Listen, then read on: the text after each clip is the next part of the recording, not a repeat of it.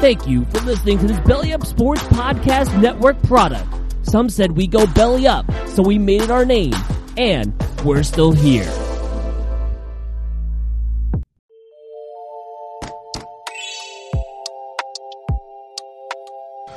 Hey guys, it's Daniel Smooth from Time to BS. Thanks for listening to this episode of the podcast, and I got something to tell you all today. If you haven't heard about Anchor by Spotify, it's the easiest way to make a podcast, with everything you need all in one simple place. Let me explain before we start the show. Anchor has tools that allow you to record and edit your podcast right from your phone or even your computer. When hosting on Anchor, you can distribute your podcast on listening platforms like Spotify, Apple Podcasts, and more. It's everything you need to make a podcast in one simple place. And best of all, Anchor is totally free. So what are you waiting for? Download the Anchor app or go to anchor.fm to get started. Thanks for tuning in, guys, and enjoy the show.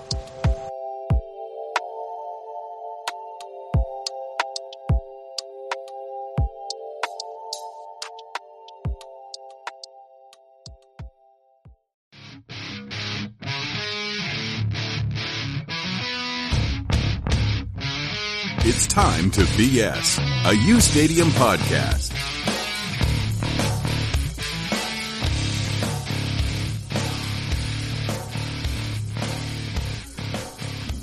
Hello, you sexy individuals. What's up?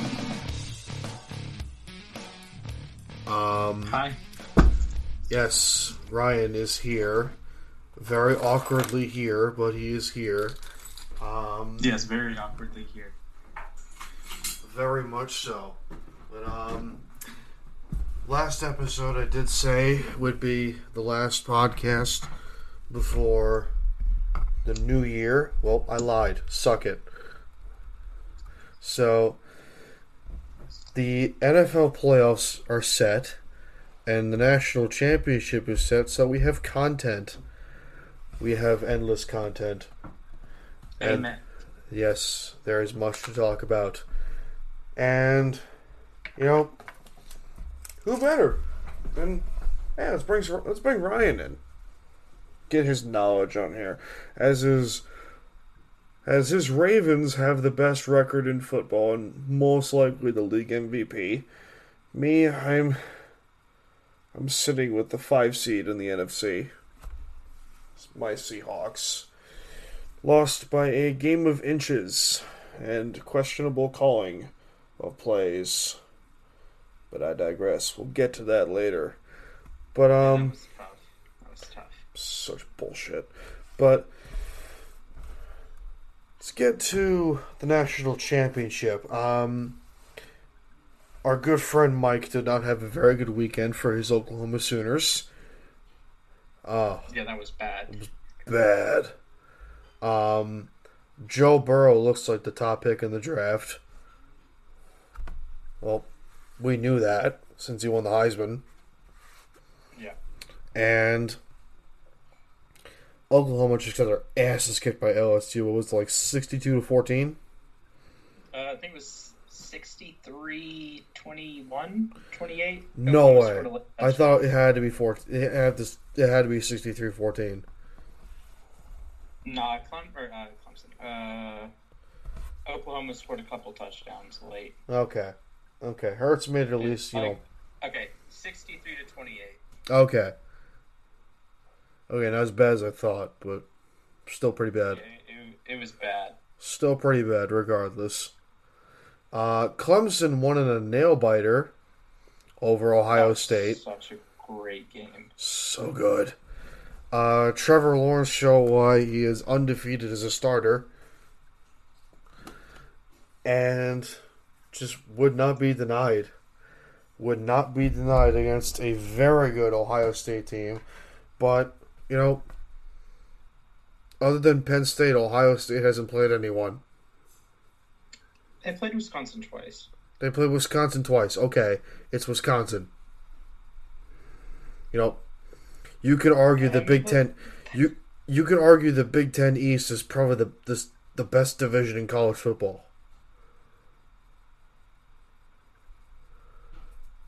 No? So Ohio State, Michigan State, and then Penn State. Yeah. I'd lean SEC West, but Yeah. What do I know? you got LSU, Bama, Auburn, and then usually one of the Mississippi schools are halfway decent. Yeah. Then Arkansas is a train wreck. Although A&M's improving drastically with Jimbo, so Yeah. they might get a good recruiting class or two, and they'll be a mainstay in the top 25 as long as he's there. Yeah. Well, that's aside the point. Clemson and LSU will play for the national championship in 2 weeks. 2 weeks, 3 weeks? 2 weeks from today. 2 weeks from today. So, in New Orleans, so that is not a home field advantage whatsoever for LSU. Just saying. They've won 2 of their last 3, or they've won 2 national championships there since 2000. And when they lost to Alabama, it was also in the confines of the Superdome. That was the joke, Ryan. Yeah, I know. But That was the joke. yeah, and it's LSU in New Orleans. They're going to crush Clemson. I wouldn't go that far. But Well, they're not yeah, going to I crush think them. they But win. they're not going I to think crush they them. win. But I think Burrow gets 4 touchdowns maybe. Yeah. And I don't think this is going to be as good as the 06 Rose Bowl with USC Texas, but with the good of court with the amount of great quarterback play that we're going to get, I mean, it could be close. It could be close.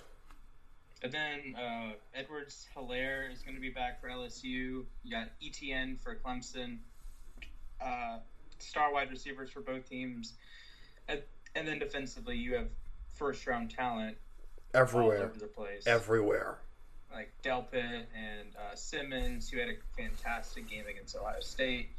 And Chason, the edge rusher for LSU, he was great. It's just incredible to see that amount of talent. Much offensively talent. and defensively. So much Clemson talent. isn't as talented as they were last year on the No. defensive line. No. But they still have some goons right there. That's like great recruits by Dabo, guys that have been in the system for a couple of years, and guys that are going to try to rip Burrow's head off. And Clemson should be the favorite in this game, right? Because, one, they're the reigning national champions. This is their 4th national title appearance in 5 years. I mean, they have to be the favorite in this one. This is where I disagree. I think partially due to the home field advantage that LSU has, but I think LSU has been so comprehensively dominant this season. Like, they really haven't had, like, a bad half or a bad quarter. Like, they may have a bad drive here or there, but 95% of their drives are perfect. Like, they've been so, like, untouchable. Like, their closest game, as far as I can remember, is the Alabama game. And even that was like, Alabama never really, like, it never really felt like LSU's about to lose. So I think Clemson's had that, the close game over North Carolina. And then even against Ohio State, it was like down to the very end, can Clemson hold on? And they ended up holding on, but I don't think LSU's had to face any sort of adversity this season. No. I mean, they played Alabama, but like you said, but they haven't faced any adversity. I mean, they've been almost destroying everyone. Rightfully so.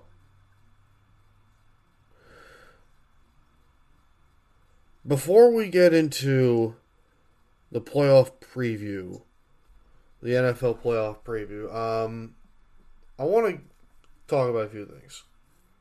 I posted this a while ago, or I think it was yesterday, last night. This popped in my head. Yeah, obviously the top 20 draft slots are finalized. And the Dolphins have 3 first-round picks. 2 of them are in the top 20. And then Houston, wherever they fall. Yeah. Here's where I have my idea. In all likelihood, Ryan Fitzpatrick's going to be the starting quarterback for the Dolphins next year. Assuming if, the Dolphins do the smart thing and bench, their rookie first-round quarterback, whether it's Tua, Fromm, Herbert, Jacob Eason, or Love, or for some stroke of luck, they trade up and get Joe Burrow.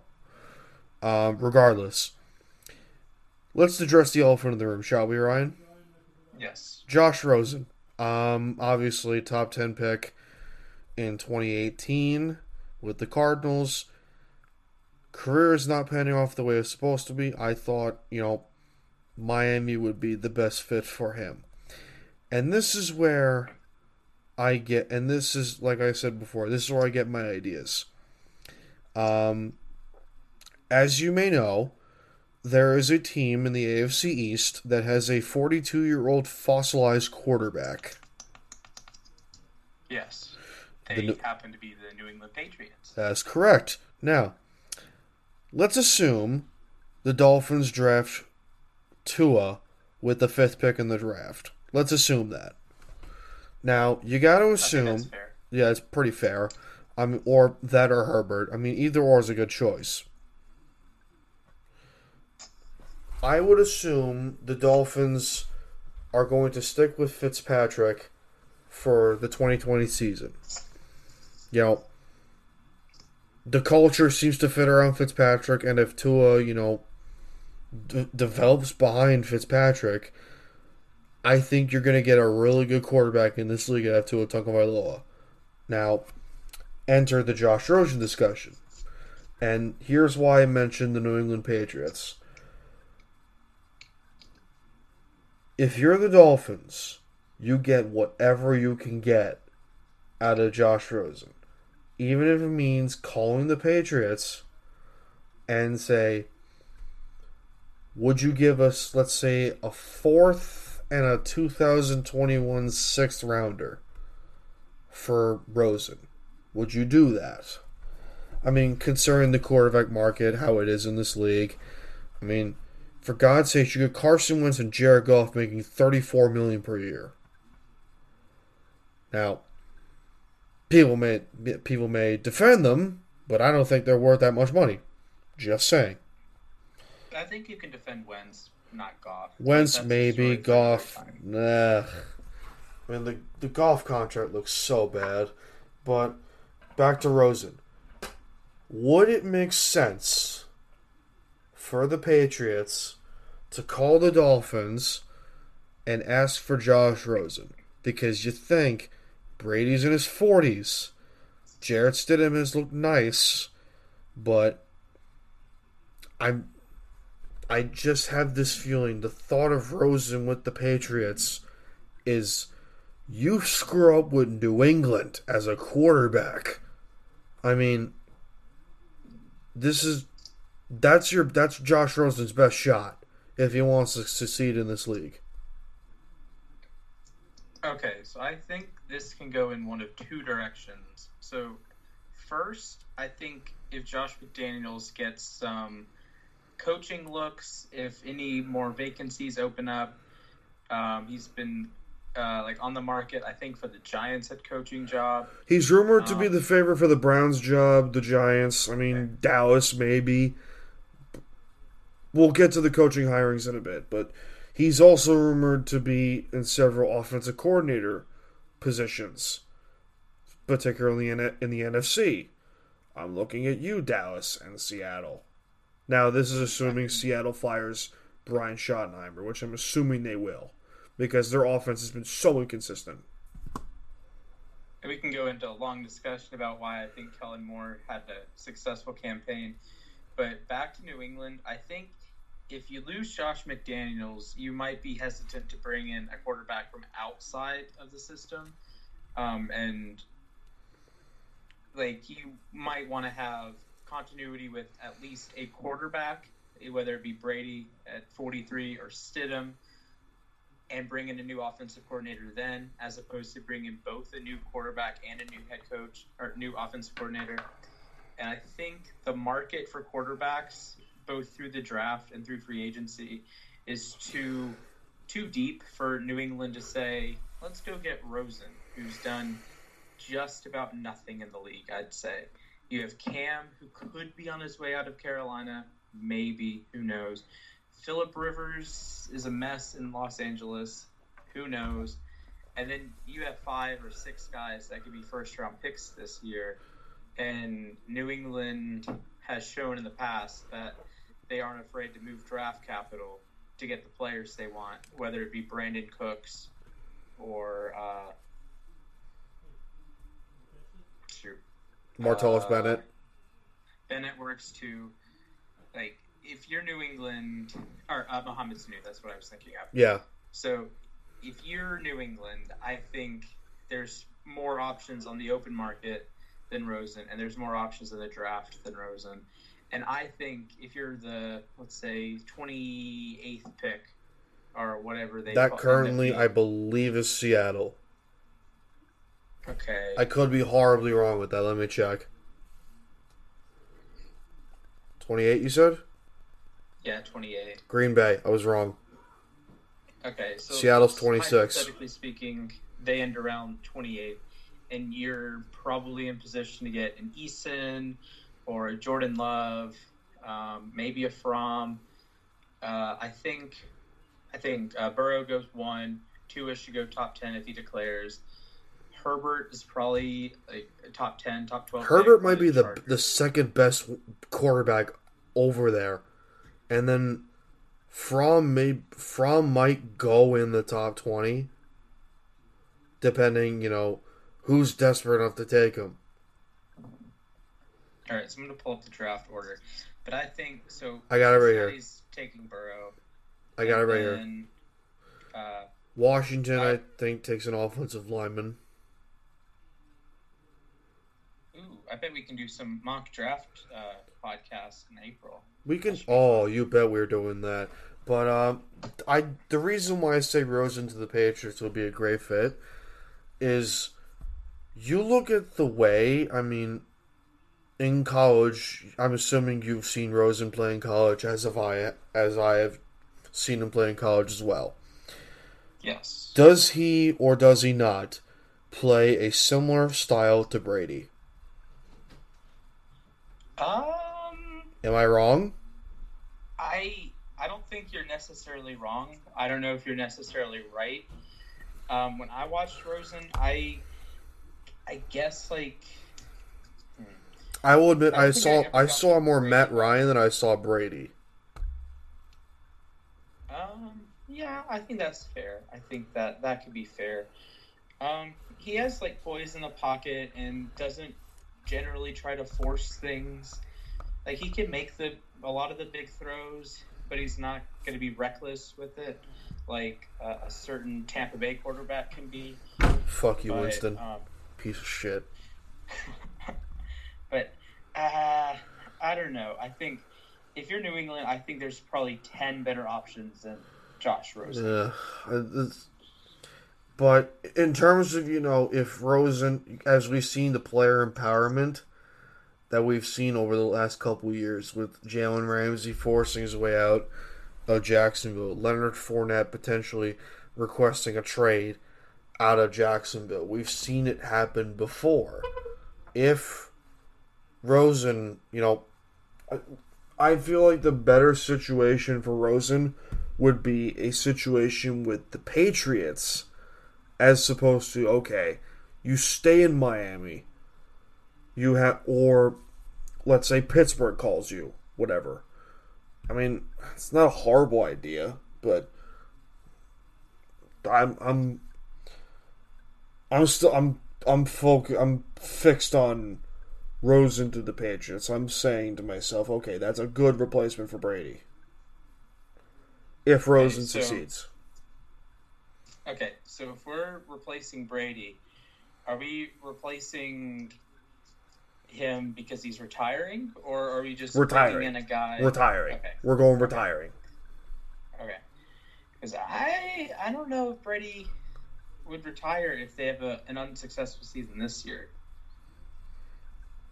Yeah. And I'm probably jumping ahead, but I don't see the Patriots winning the Super Bowl this year. We'll get to our Super Bowl predictions later on the end of the show, as long as all of the coaching hirings and crap like that. But you know what? Fuck it. I want a rematch. My gut tells me I want a rematch. Bring on the Pats from 5 years ago. I want. And there's not a game that I want to win more. You know, as a fan, you know, as a Seahawk fan, you know, I'm sure I've told you this story before. I cried my ass off when that play happened.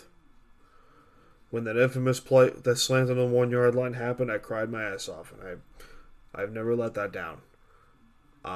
There's things that stick with you for a long time, and I want a rematch. I want a rematch with the Patriots, and I want it for Super Bowl 54 in Miami. And I feel like, you know, bringing back Marshawn, you know, this defense has shown that they can stop some teams. They've held with the Niners. They've held with the Rams. I mean, except for the last game. They've held with some teams. You know, they have talent to handle the Patriots. And the offense is capable of scoring 50 on everyone. But, you know. So, you have your eyes on one rematch. I have my eyes on another rematch, even though there's about 2 players that are still there. But yeah. Baltimore and San Francisco. That would be Both the of sexy ones pick. That's the sexy pick. Yeah, and that's the problem there, because I don't know if Baltimore's the best team in the AFC, because there's this wonderful guy that likes ketchup and wears number 15 for a little team in Kansas City. You see, okay, I'm going to go over the NFC and AFC because I think Baltimore and Kansas City are on a collision course of the AFC Championship game. In terms of the NFC, this can go either way. Green Bay, I do not trust for the life of me. Green Bay has first round elimination. Green Bay has first round elimination written all over it. I'm sorry. I think the Saints are just good. Packer faithful, I love you guys, but come on, you have to be rational here. I mean, first round. This team screams first round exit. The Saints, I don't feel that way about the Saints, and I for some reason, call me crazy, I feel that way about San Francisco. You feel that San Francisco could be I feel that way about Jimmy Garoppolo. I feel if okay, I'm probably gonna get killed by Josh for this. San Francisco, along with Green Bay, have first round exit written all over it. The reason is the Packers and Niners are the same thing. You know, they have talent, and then there's some times where you just scream at the TV and say to yourself, what is going on? Like, San Francisco should have destroyed Seattle last night by the way they were playing. Destroyed them. They should have scored 40 on the Hawks. But the reason why I say it is because that team, to me, is inconsistent. You know, as great as they are on paper, as great as they are. And Nick Bosa, Defensive Rookie of the Year by default. No one should disagree with me on that one, right? Outside of Jacksonville, I'd say so. Yeah, probably. Yeah. You know, Garoppolo, to me, I don't think Garoppolo is ready. And I will eat crow if the Seahawks and Niners do play each other in the divisional playoffs, which they might, because they might as well. I think they will. I think New Orleans is able to handle Minnesota. And Seattle should beat Philly. They're going to crush Philly. They're going to crush them. Philly has no one. But I could be wrong. I could be horribly wrong. But if everything... if everything goes right, the way that I'm thinking, Seattle goes to New Orleans for the NFC Championship game. And then as a dogfight. Because I feel like that those teams, the only reason I give the edge to New Orleans, is because of the offense. New Orleans is a much better team offensively as opposed to Seattle. Now, I could be wrong. If the football gods work in my favor, I will have a rematch of Super Bowl 49. Now, that is if the football gods work in my favor. That's a big if. That's a big if. Now, what I think will happen, realistically, Seahawks, Kansas City.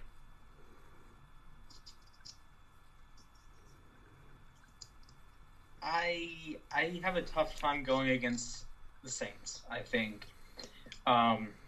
So they start at home against Minnesota, and Minnesota is a great roster, lots of talent on defense. And then there's Kirk Cousins. On offense, but they're going to lose in the Superdome. There's no real way around that. It's near impossible to win in the Superdome. Like, the Rams needed divine intervention to take it to overtime, and then divine intervention to get Brees to throw an interception. It's probably not going to happen again. No. And that Rams team is just frankly better than this 2019 Vikings. Oh, by the way, who was right on saying the Rams would take a step back? You were. I think Jason also said the Rams would take a step back. Yeah. I was right. Oh. Did you ever see if Kyle and Tyler finished their bet because Buffalo blew Indianapolis out of the water? Yeah, I'm trying to get a hold of those fuckers. Oh, wonderful, wonderful, wonderful, wonderful. Man. But Ram fans on U Stadium killed me for when I said the Rams would take a gigantic step back because of the losses they suffered on that roster. I probably took shots at you for that. You did. I remember making the playoffs. Probably 10 or 11 wins. Yeah, but it's tough, and the golf contract cap strapped them, and then trading for Ramsey was desperate. Trading for Ramsey was a stupid move. I'm sorry. I would tend to agree with that, but at the same time, if you flip a game here, flip a game there, like if they beat San Francisco, they're going to the playoffs. Probably. If they don't allow not one but two 3rd and 16s, they have a 50-50 chance at making the playoffs. And that makes the playoffs a whole lot more interesting if the Rams make it. Yeah, because then you'd have a red-hot Rams team going into New Orleans, a team they beat in January, and a team they beat 4 months ago, even though that was the Brees injury game. But you'd be running, Minnesota is probably terrified of New Orleans. New Orleans probably doesn't really care about Minnesota. They're probably just mad that they're 13-3 and have to go on the road next week or in 2 weeks. Mm-hmm. But the Rams, I think the Rams would have given Minnesota's a better team than the Rams, but I think the Rams would give the Saints a better game. For the AFC side, this, as much as I don't want to say it, the Patriots could very well lose in the first round. Oh, I agree wholeheartedly. As much as, Graham, I know you're listening, man. Please beat the Patriots for me. As much as you're... Did you see my post yesterday? Because he Venmo'd me a penny and told me some stupid stat about the Titans. He's bashing it. Good old, the only teams to make 2 playoff appearances and have 4 winning seasons since 2016. I'd rather be the Eagles and have a Super Bowl ring and have a 7-9 season. I mean, you're not horribly wrong, but Yeah. not horribly wrong. Right. But Or even like Baltimore winning this, 8 in 2016. I never liked that. I never had confidence in that Patriot defense. I never thought that Patriot defense was good. Yeah, I always thought people were praising the Patriots defense because people were seriously, they had the balls to say this Patriot defense is the greatest defense of all time since the 1985 Bears. I'm sorry. Oh, that's... I'm sorry. There's some people that are hired to cover the NFL, but there are some people that deserve to be fired for saying that. Bill Barnwell, I'm looking at you, buddy. In all fairness to New England, they were historically great to start the season, and then they ran into a buzzsaw that wears number 8 and runs around. Yes. And since that faithful night in Baltimore, they are 4-4. Mm-hmm. And have been every bit as bad offensively and every bit as above average, maybe on defense. I never trusted that defense in the second. So a buddy of mine that I work with, diehard Patriot fan, probably the most rational Patriot fan I've ever met. He said to me, I would not be shocked if the Patriots lose their first playoff game. I would not be shocked. Part of me wants to say, you're nuts, because I never doubt the Patriots. I doubt their defense, but... And you can doubt their weapons. I can doubt their weapons. Doubt number 12. I can't doubt Belichick. Brady. I can't. I have never been able to doubt Brady since 49. I haven't been able to do that. Now, there's a part of me wants to say the Patriots are going to take this Titans team to overtime. And they could. Now, on the other side of the ball game, I think Buffalo's going to handle Houston. I'm not saying it because I love Bills Mafia. I'm not saying because Kyle's a brother. I mean that because Houston's offensive line is still suspect, and that Bills defense could get after the quarterback. Yes, I agree with you there. I do think having Deshaun Watson helps Houston. So when the play breaks down, you're going to get either really good Watson or really bad Watson.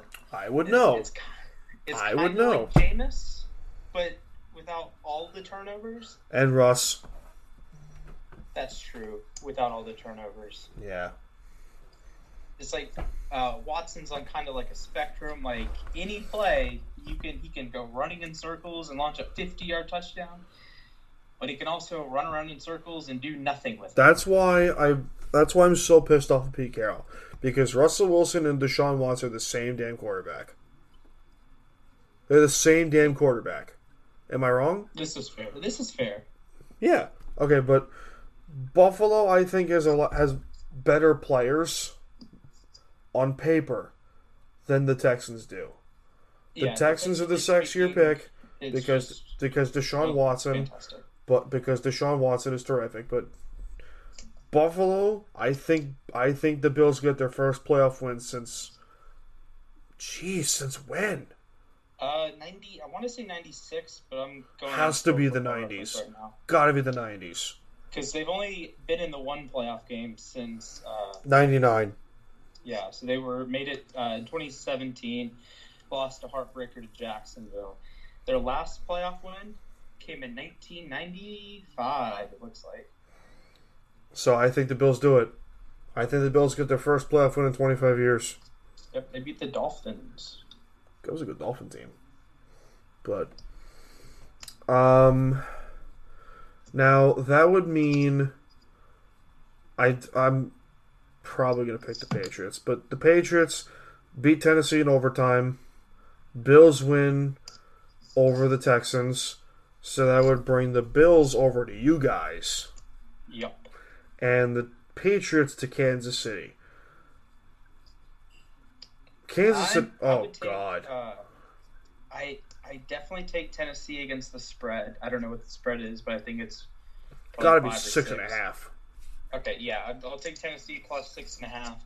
And they do one thing that, like, teams are afraid of the Patriots, and it's evident by the play calling. It's evident by these teams are like, oh, let's try to throw it against Gilmore and McCourty and all these. Why do you think I want McDaniels as my offensive coordinator in Seattle?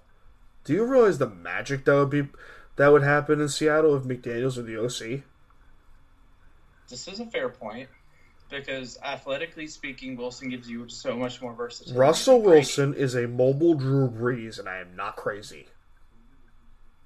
Yeah, that's a good take, I'd say. I am not crazy, Ryan, and you know me. I make some hot takes, but when it comes to Seattle, I am almost correct. I'm chill with that. So I think what Tennessee brings to the table against the Patriots is New England's worst nightmare outside of going to Baltimore. Because I think New England just knows Kansas City's going to be like dogfight, but they know we can punch them in the mouth, and we're not afraid of them.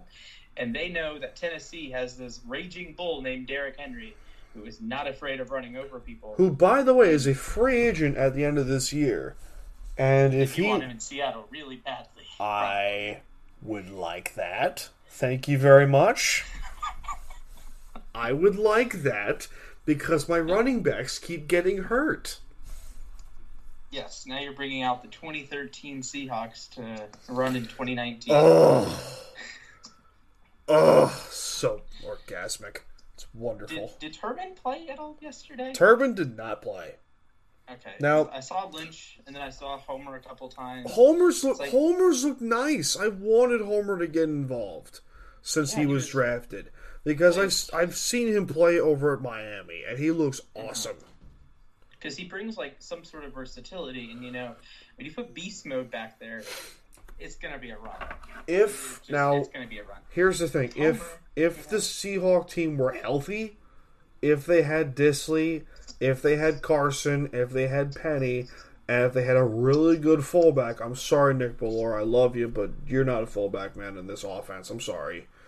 And if they had a really good pass rush, I would take this team to go to the Super Bowl by default. Not even if they had a pass rush, but if Disley, Carson, and Penny were healthy. That's a Super Bowl team. That's fair. That is a Super Bowl team. Then you have enough offensive, Russell Wilson's Russell Wilson. Russell Wilson might as well be the second. Enough weapons on the outside. It's yeah. You just do some crazy things. Yeah. DK Metcalf's had his rookie moments, but he's good. Lockett's good. I was a big fan of Josh Gordon. He's gone now, but David Moore has shown he can play the 3. David Moore has shown that he can be really good. He had a nice touchdown yesterday, right? He didn't have a touchdown. He Lockett and Metcalf scored. Okay. Or was it waved off? What? I felt like there was a touchdown waved off, yes. Okay. Yes. I felt like there was an 83 streaking into the end zone. That was David Moore. Now, okay. They have this other kid, John Ursua, who I thought when he was drafted and seeing some film and watching him play in preseason, okay, that's your slot receiver. Because that means Lockett's your deep threat, Metcalf's your big target, Ursua's your slot, and Moore is your 4.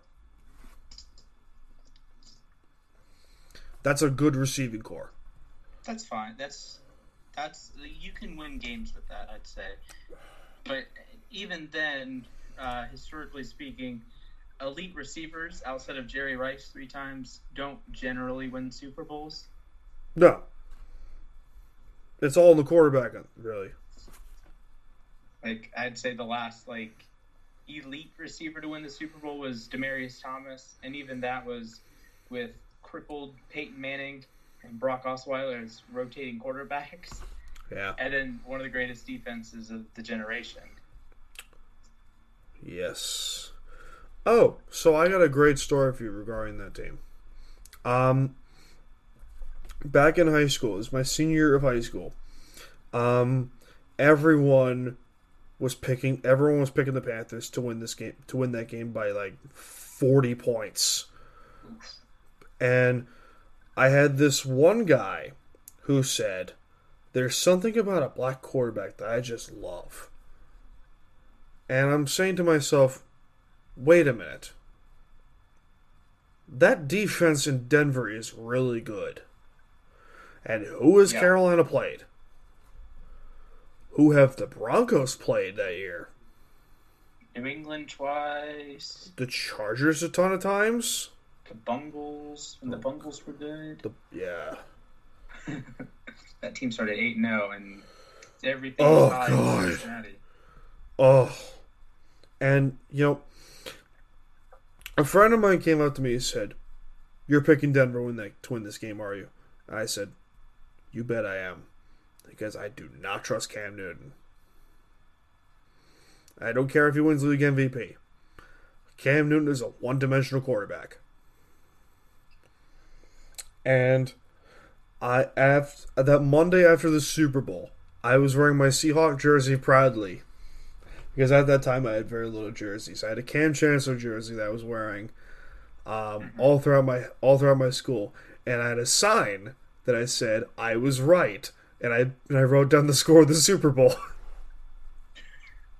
Perfect. It was wonderful. I remember... I wore that sign proudly. When I was in 6th grade, that was when the Falcons had their big year, went to the NFC title game and lost to the 49ers. So everyone in the school for a couple weeks was hyped up on the Falcons. And then the 49ers beat them. And they were all like, oh yeah, the 49ers are just going to blow through the Ravens. And little me, I had been wearing my Ravens hoodie every single day at school since the middle of October. It's nah, I think we got him, Chief. I think we're going to pull up W. And we did. Yep. That next year, I stupidly picked... The reason why I picked Denver to win that Super Bowl against Carolina is because 2 years prior, I made the very same mistake a lot of others made. I picked Denver to win over Seattle. Ooh, I didn't. I went against my boys. I had Seattle rolling. I went against my boys, and that was one of the biggest mistakes I've made in my sports life. Oof. Because I wore a Tim Tebow Jets jersey to watch that Super Bowl. I remember that, and when the safety that was a mistake, and when the safety happened, my dad said to me, "This game is over. This game is over." Yep. Because he grew up with the '70 Steelers, and he would tell me about Mean Joe, L.C. Greenwood, Dwight, Jack Ham, Jack Lambert, Mel Blount. Oh my God! And I never bet against a defense that good ever. Right. Except for Atlanta against the Patriots. I picked the Falcons to win. Look how that turned out.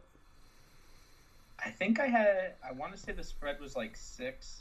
Maybe not 6. It was even. Had to be even. It was? I think it had to be even. Because I remember betting on the spread with my buddies. But I had the game. I want to say I had the game going to overtime, but I only had the Patriots winning by 3. But yeah, that was great. That worked out perfectly for you, did it? Although I also had the Seattle New England Super Bowl going to overtime, and I had the Seahawks winning on a punt return touchdown. That didn't go too well. So, I have in my notes. I started doing my 2020 NFL preview, and I have Russell's the quarterback, Carson, Homer, and Penny as the running backs, and I have LeGarrette Blount as a dream coming out back in the league and being your power back. Right. The Hawks is he still in the league technically? I think. Let's assume he is. Let's assume he's still a free agent. I have them trading for James Devlin as a pure fullback. Metcalf. Yeah, that's a pipe dream. That's a really pipe dream. Metcalf, Lockett, Moore, Ursula as your top 4 receivers. I have them signing Tyler Eifert and Will Dissly being the backup tight end. I've wanted Eifert for so long. And, I have Dwayne Brown retiring because, he's like 34. But let's get to the defense. And here's where I want to take your attention. So, the defensive line, I have at D tackle Quentin Jefferson and Poona Ford as your D tackles, with Jadeveon Clowney returning on a contract extension. All right. And here's the other defensive end, Joey Bosa. Whoa, okay. Okay, now hear me out. Hear me out. Okay. Hear me out. Now, Also, what happened to Al? Ansa? Was it Al? Al Woods? Or Reed? Jaron Reed. Oh, he leaves in free agency Okay. because he's probably going to ask for like $12 million a year, which is not going to happen. I'm sorry. Good. Because I know I signed him on my fantasy team ahead of the Seattle Ravens game. The Seattle Baltimore game. Yeah, look how that turned out. That didn't work out too well, so I went back to Matt Ioannidis. Yeah, That was really good. I have KJ Wright, Jaron Reed, and Dwayne Brown leaving as key losses. Mm-hmm. I have 3 key additions, 3 key returns, and 3 key losses. Right. And the reason why I have Joey Bosa here is because you're assuming I'm assuming the Chargers are probably going to blow things up because Gordon's I don't know about that. now hear me out. Hear me out. Bosa's probably going to ask for $20 million plus a year. Now, I don't think the Seahawks give him that contract. The reason why I say he comes to Seattle or some big-time defensive pass rusher joins the Seahawks.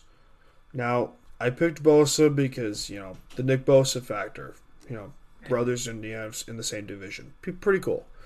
And also because he's a mammoth. Right. So, I thought, okay, what would be, compensation for Joey Bosa? And the only reason I would feel a Joey Bosa trade would work is you're going to have to give up minimum a first-round pick.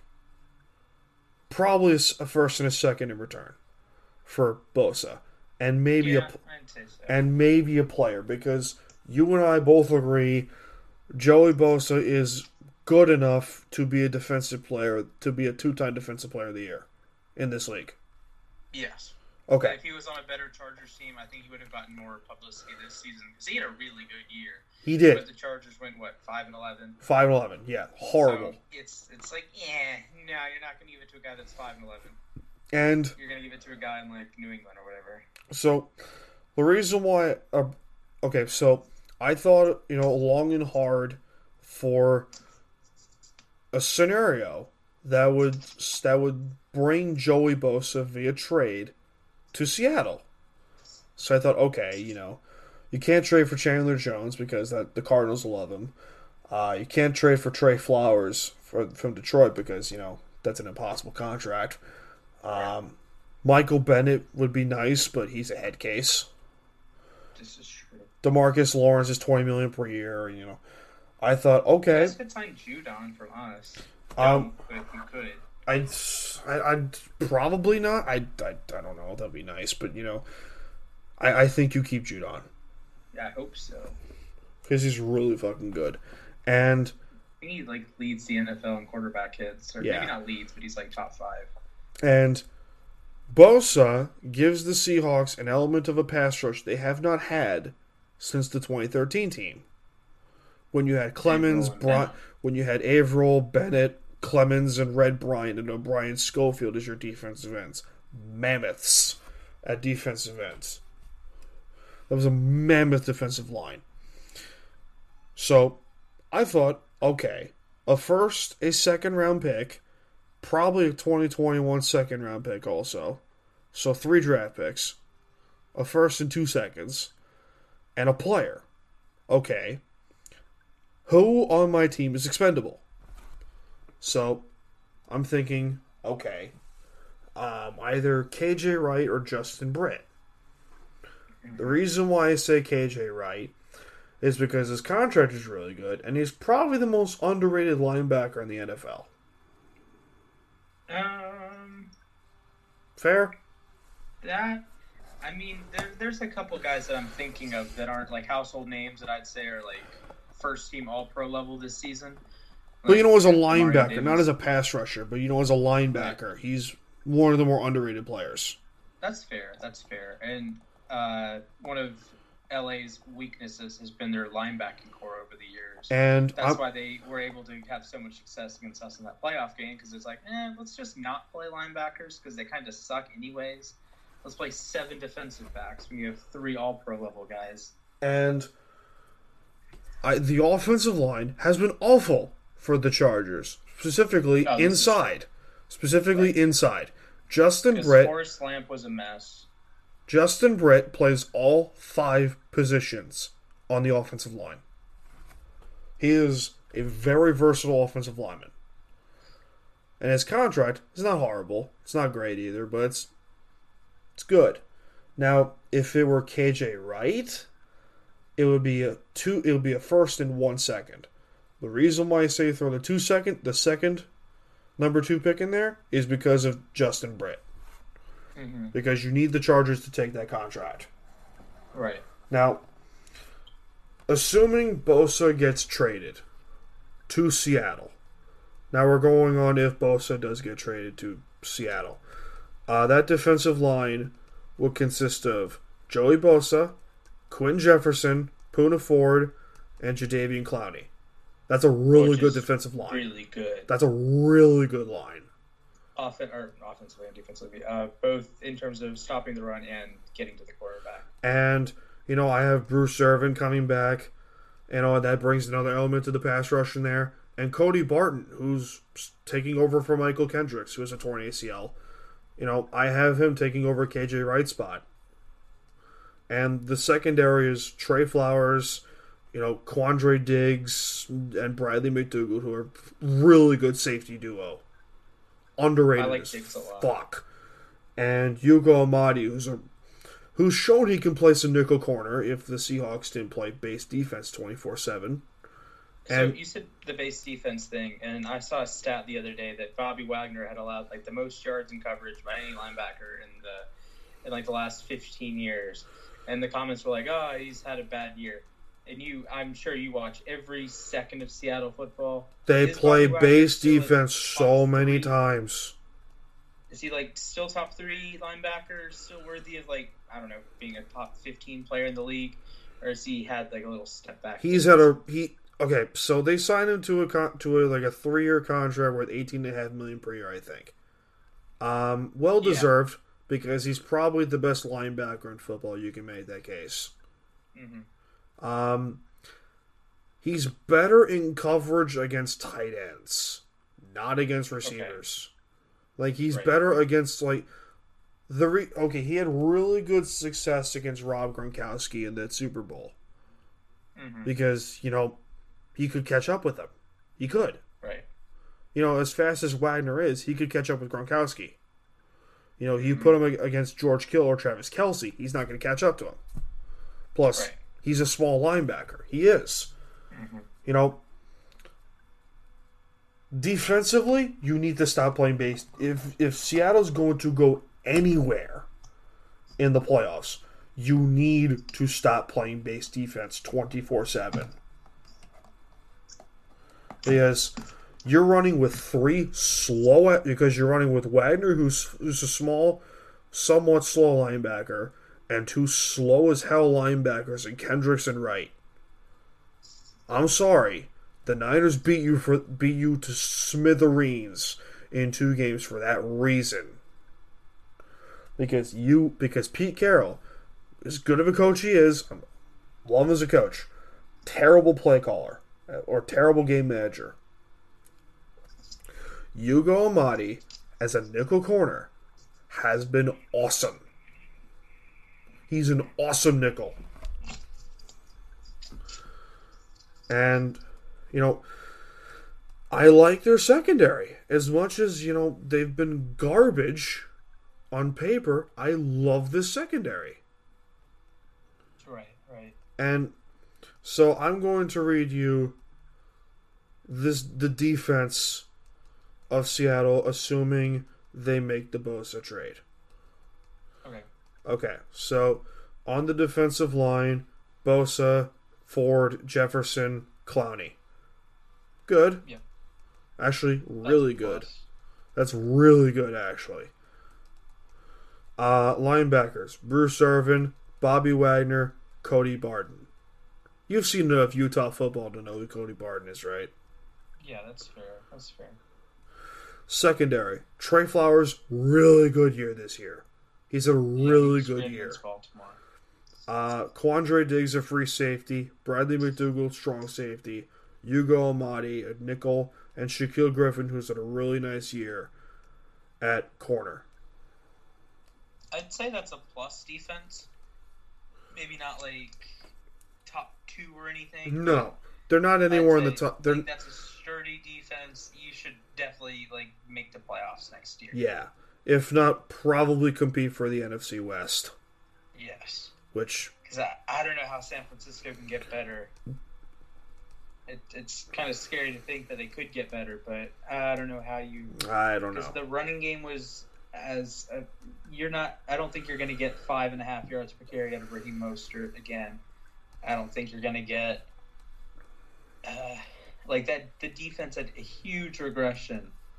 I think it was after they played us or after they played Green Bay. Their defense just fell off a cliff. Yep. Now, granted, they played some better teams. New Orleans, Seattle again. They played some better teams, but there's no reason that they should be torched alive by the likes of Atlanta.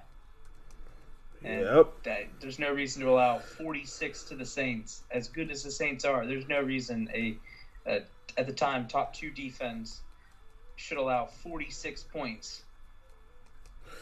Yep. And then I think they had one other just catastrophe of a game, just in terms of allowing yards. Was it? I think it was the Cardinals. I'll pull up their schedule, because after the Green Bay game, I think they had already played us, or they played us the next week, and that was a great performance by them, but obviously they lost.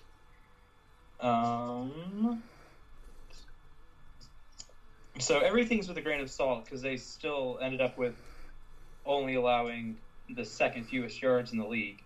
But after the Green Bay game, they lost to us.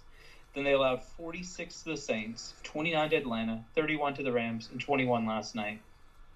And that's 465 yards to the Saints, almost 400 yards to the Rams at home, losing to the Falcons at home.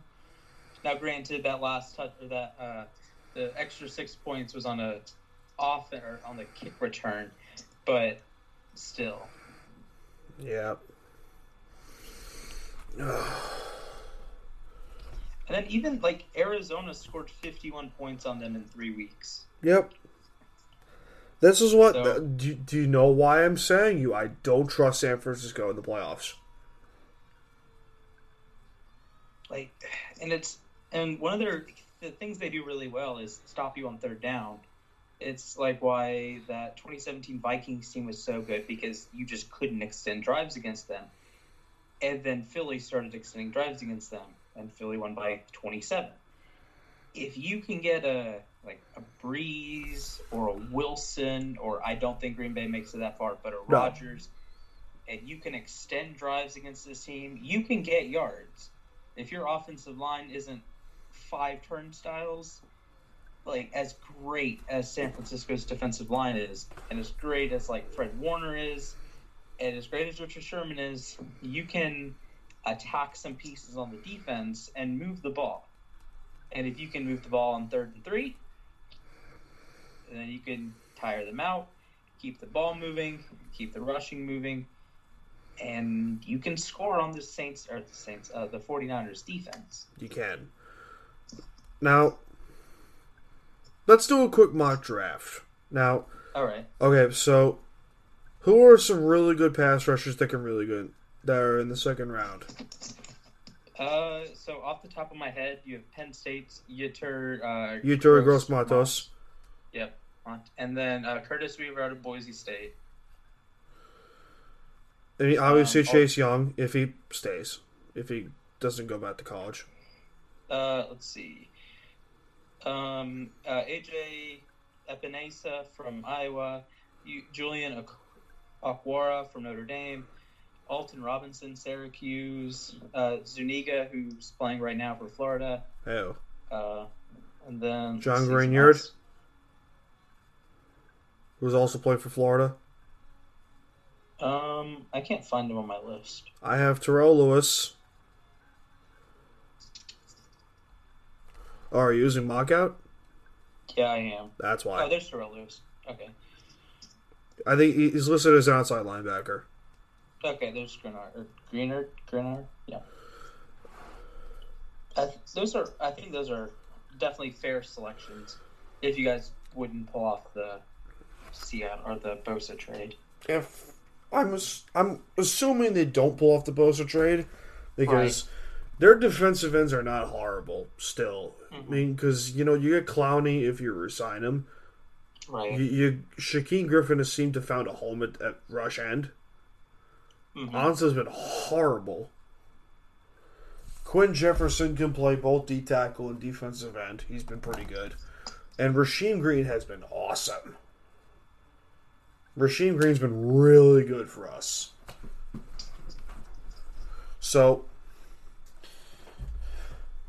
the rational individual. What are your plans for LJ Collier moving forward? This is why I have Reed leaving. Because Collier, I think, can be a pretty good defensive tackle. Okay. Now, this is assuming if the Seahawks aren't active in free agency and don't go after, let's say Derek Wolfe at defensive end, which would be nice. Because he's an animal. Right. Actually, I would like that. Now, their defensive tackles would probably be Jefferson, Collier. I'm guessing Reed comes back. Ford, Nazir Jones, and Brian Moon, who's not horrible. I mean, you're 6 deep at D tackle then. If you retain Reed and bring Collier inside. That's pretty good. And the success of the Seahawks has been, when they're 5-6 deep at defensive line. Because they're all pass rushers. Now, if they don't make the Bosa trade, I say you target James Devlin via trade from the Patriots because that gives you an element of the fullback that you haven't had since Michael Robinson left. Right. Now, I still think you target Eifert as a tight end because Disley's shown he's had injury problems. Hollister's been nice. And Ed Dixon can't stay healthy for his life. So, and Eifert would bring size back into the equation. Now, a dream scenario would be the Packers cut Jimmy Graham. And Graham decides, I have unfinished business to do in Seattle. And he comes back. That would be a dream scenario. Although, I do like what Disley was doing before he got injured. Disley was doing awesome before he got hurt. He was doing awesome.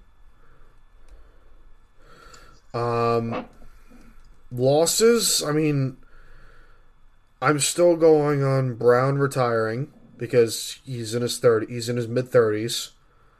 Wright, I think, gets traded to a team that needs a linebacker, like the Bills, for example, could use a linebacker like KJ Wright. And you can easily get him for a third, maybe, because he's that good. Mm-hmm. And Britt, I don't see him coming back. Because his cap hits $14.5 million. It's bad. So,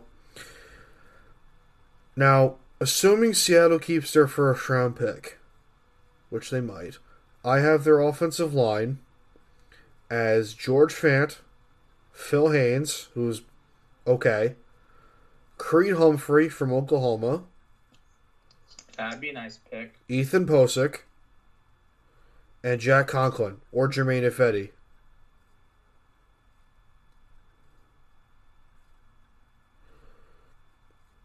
Either or will be nice. Now, Fant has shown he can play left tackle. Haynes, I think, is your new left guard, and Fluker has been awful. Upati has been awful. They can't pass protect for their fucking life.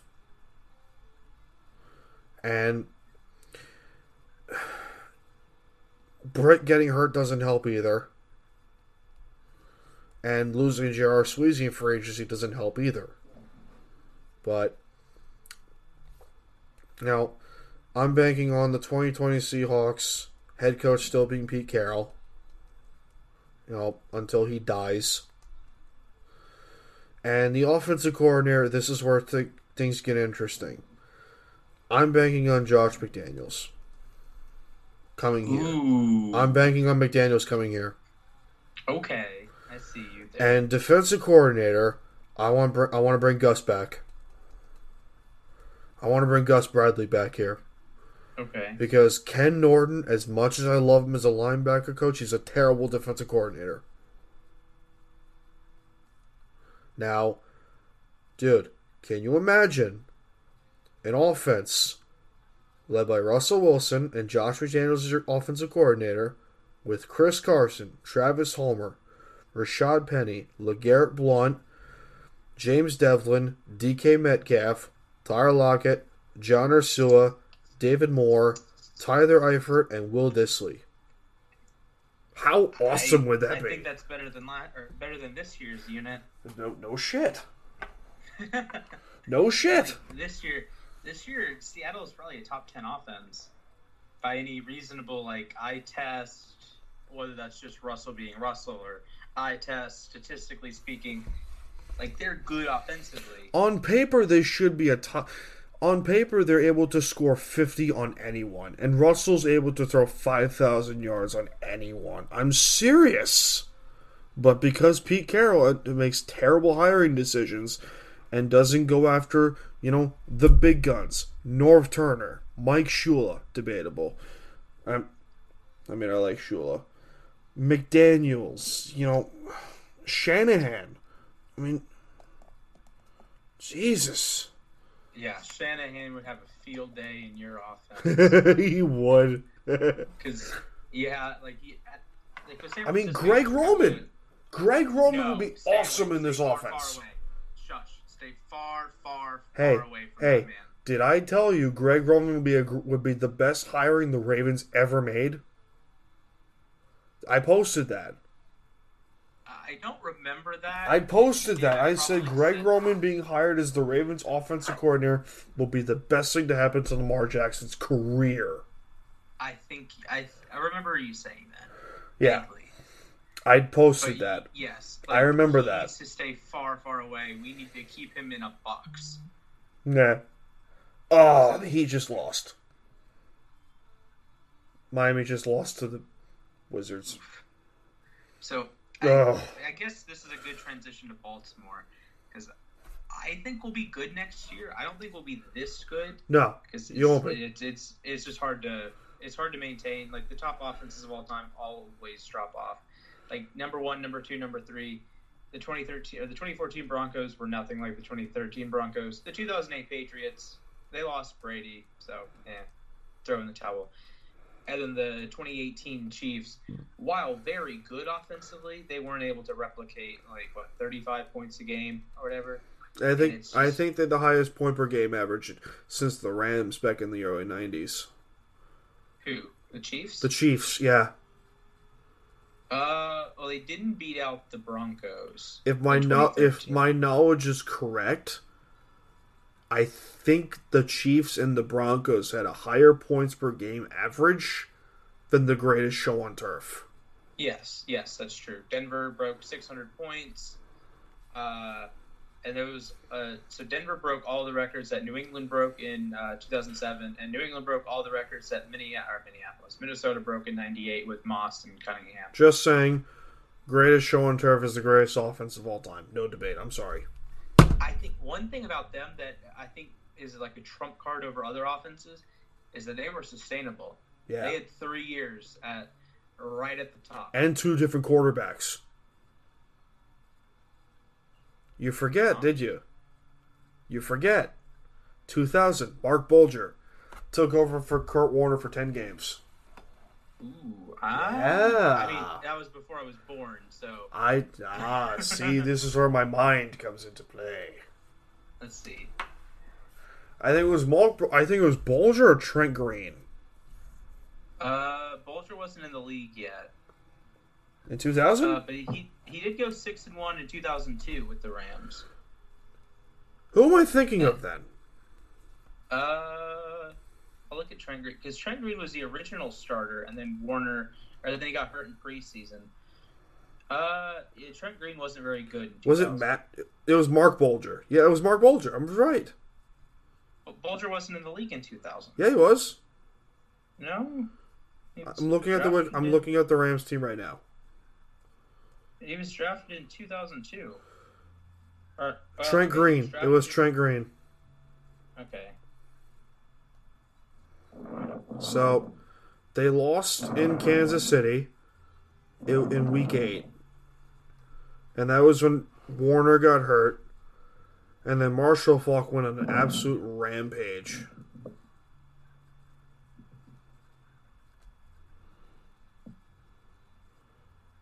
Hold on. I think it was. Give me a second there. Man. That was some fucking team, man. Since we're talking about the greatest show on turf, I think both Torrey Holt and Isaac Bruce should be in the Hall of Fame. They fucking better should be.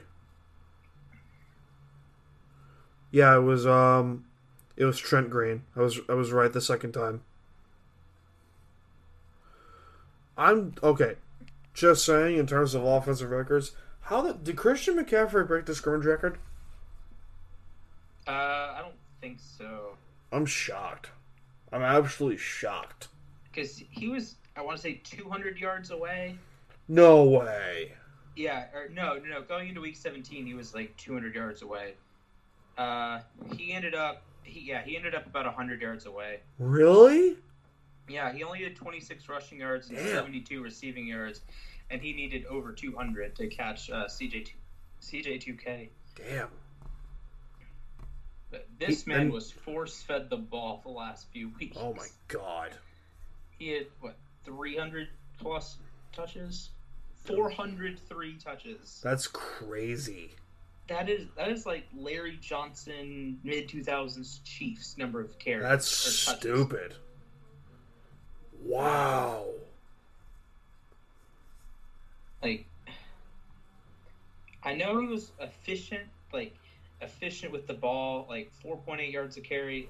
Last year he averaged 5 yards a carry, and he's a great weapon out of the backfield. But it's tough to give the guy the ball 400 times. Mm-hmm.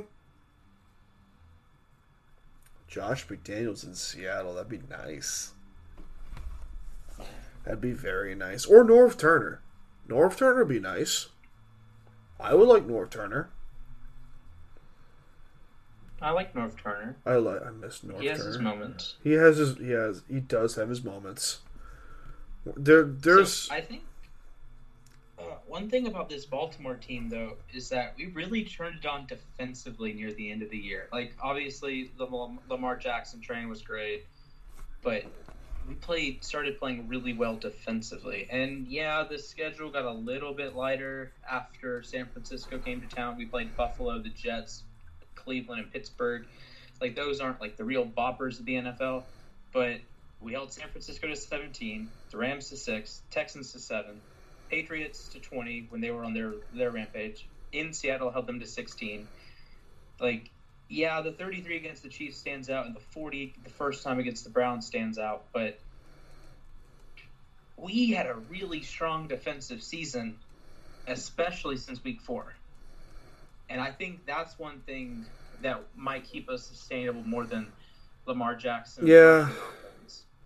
True. So I sincerely doubt that we get to 500 points next season. Like, I think we'll be good offensively, but we're not going to be dropping 40 points a game for a month like we did this year.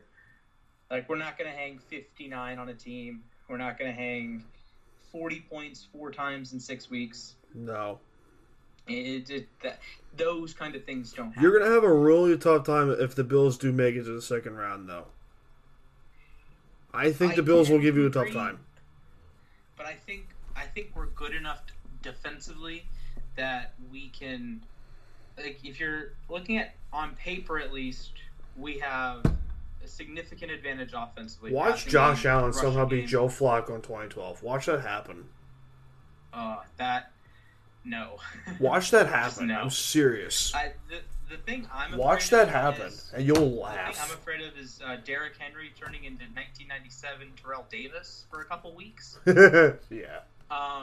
Which would and then mean we all going have through to. Baltimore. And then we all have to worry about Graham. Oh, that would be the worst. Oh. Although they did go 9-7 this year, so I was right on that. You were right. You were right. Yeah, but at what cost? Everything. Yep. Thanos. Oh man, yeah. So I guess back to Tennessee. I think they can give a big punch to New England because you got Vrabel there. He's not afraid of Belichick. I'm excited. Are you excited or what? I'm excited. I'm terrified out of my mind because the Ravens are actually like favored to do something for once. Yeah. Like every other playoff run, it's like, oh no, we got to go on the road. It's like you don't have Steve McNair or Kyle Bowler for once. Right. It's like, which, by the way, is a great jersey for those. It's like, dang. Wow. In year 2, Lamar Jackson's going to have as many home games as Flacco did in, 5 trips to the playoffs? Yeah. 6 trips to the playoffs. Yeah. I want to say it was 10-5 and 2-0 at home. And Lamar is going to get his second game at home in 2 weeks. There's something about playoff Joe Flacco that just scares the crap out of me. Yeah, that's why I thought Denver was going to be better this year, and in all fairness, they were not bad. No. They had a couple bad losses early because of like late game miscues. They finished 7-9. Mike was pissed. Mike was pissed off when they traded for Joe Flacco because he knew he wanted Drew Lock when that draft came around. Like he got Drew Lock. He got Drew Lock played very well. But he wanted Drew Lock to start right away. And didn't he come in hurt too? He came in hurt, and then Brandon Allen came around, and just like, okay, Allen has been pretty good. And then Drew Lock started, and Mike was like salivating over the fact that, oh my God, John Elway did something right. Right, his tall white quarterback finally worked out. Yeah, well, kind of tall. Well, he's what, 6'4"? 6'2". He's 6'2", I think. Oh, okay, I thought he was taller. And he can run. Yeah, and I like how they got Fant in the draft. Yeah. And then Sutton has been out of this world. They did lose Sanders, and they traded him to San Fran. Which had to happen. Had to happen. Hamilton's kind of a bust. No. Yes. Hamilton's been alright. I think they might be an interesting candidate because there's so many wide receivers in this draft. They could be a kind of team that moves down, gets some more draft capital, and then pulls the trigger on like a Henry Ruggs or is it Justin Jefferson out of LSU in the early second round? Like this is a great draft to need some skill positions, specifically wide receiver. But And there's some good running backs, but if you need a wide receiver, you can get one in this draft. Yeah, I mean, like we thought last year. Well, there was like 20 receivers last year. That's like I want them on the Ravens. If I could choose any two of them, I actually probably wouldn't have chosen Hollywood Brown and Miles Boykin. But there were about 20 receivers. It's like, hey, Baltimore, if they're on the board, pull the trigger on them. They're going to be good players. Hell yeah. Oddly enough, I don't think Terry McLaurin was one of those, but all three of those guys have had their flashes, and McLaurin's probably been Rookie of the Year if he wasn't on a 3-13 Redskins team. And Metcalf, if you know. Oh yeah, I was infatuated. You were with drafting wrong. Metcalf. Someone in our podcast group was wrong about DK Metcalf. Tyler. Oh, I was like Metcalf would be a perfect fit in Baltimore. Number where do we have the 22nd pick? Number 22 pick has to be DK Metcalf. It's like no Hollywood Brown. He's not going to block. It's like nope. We get Miles Boykin, who is respectfully Walmart brand DK Metcalf. And then when Metcalf fell and Seattle traded back in the second round, I knew, oh, here we go. I turned to I turned to a friend of mine at that time when I was watching the draft with, and I turned to them. I said, "They're getting Metcalf. Oh my God, they're getting Metcalf!" And when Cam Chancellor announced the pick was DK Metcalf, I screamed from the top of my lungs. It was so awesome because I knew, okay, if Metcalf is used right, he is Julio Jones. Ooh. I'm telling you. Yeah, I think I echoed that statement and got ripped to shreds for it because it's like the Calvin Johnson thing. I definitely compared him to Calvin Johnson. People were like, "You're on crack." It's like, nope, calm down. Nope, Metcalf is a specimen. Yes, like I'm getting his jersey, by the way. Size, elite speed. There's his route running sucks, but Megatron didn't have great route running. Megatron had like 2 routes. Exactly, but he runs them so darn well. Yeah. It's like, who cares if you can run a go in a slant? Drag? It's like, who cares? And screen. It's like, you just watch the screens that he ran, or watch the slants that he ran at Ole Miss. He ran like 2 of them because Ole Miss was like, oh, let's throw it to DeMarcus Lodge and A.J. Brown, which A.J. Brown's good. Don't get me wrong there. But you have a 6'3", 230, something like that? He's 6'4", 230, and 0% body fat. So it's crazy. So you get the guy who's as physical as any guy in the league, but at the same time is as fast as just about anyone. Next year, man. I can't wait. I already can't wait for next year. It's the playoffs already. Yeah. And it's like with Metcalf, like the Julio Jones and the Calvin Johnson comparison. Jones and Johnson are better route runners, but how often do you see them running super complex routes? Hint, they don't. It's lots of goes, lots of slants, lots of one step here, just transfer the momentum from going up the field to going in a different direction, and it's pretty simple. You don't need to be Devontae Adams or Odell and be a wizard, or Amari Cooper and just break the ankles of the corner every 2 minutes. Yep. Just, if you throw the ball to Metcalf, he might not catch it, but he's going to have a decent chance at it. If he gets hands and if he learns a better route tree, oh my God. That's the thing with Boykin. Oh. Because Miles Boykin is... So nice. I want to say 6'5". He's like 6'4", Boykin's 6'5". at least 6'5". Like, Boykin is... He's a tight end playing wide receiver. A little bit taller and a little bit slower. And he had that nice catch against you guys, 50-yarder right down the middle of the field. Outside of that, he didn't do a whole lot else. But he's, I was more hyped getting him over Hollywood, and that's saying something. That is saying something. something. Actually, not really, because I wasn't too big on Hollywood. But then he had 130 yards week 1. It's like, yeah, this guy's going to be good. Yeah. Even though we haven't really used him as, a deep threat, really. True. Which is a little bizarre. Outside of the pass interference that he drew against the Jets, I haven't seen a whole lot of Lamar targeting him deep. Like, the most I saw Lamar target him was against Kansas City, and he had like 8 catches for under 100 yards, which is atypical for a guy as fast as Hollywood Brown is. Yeah.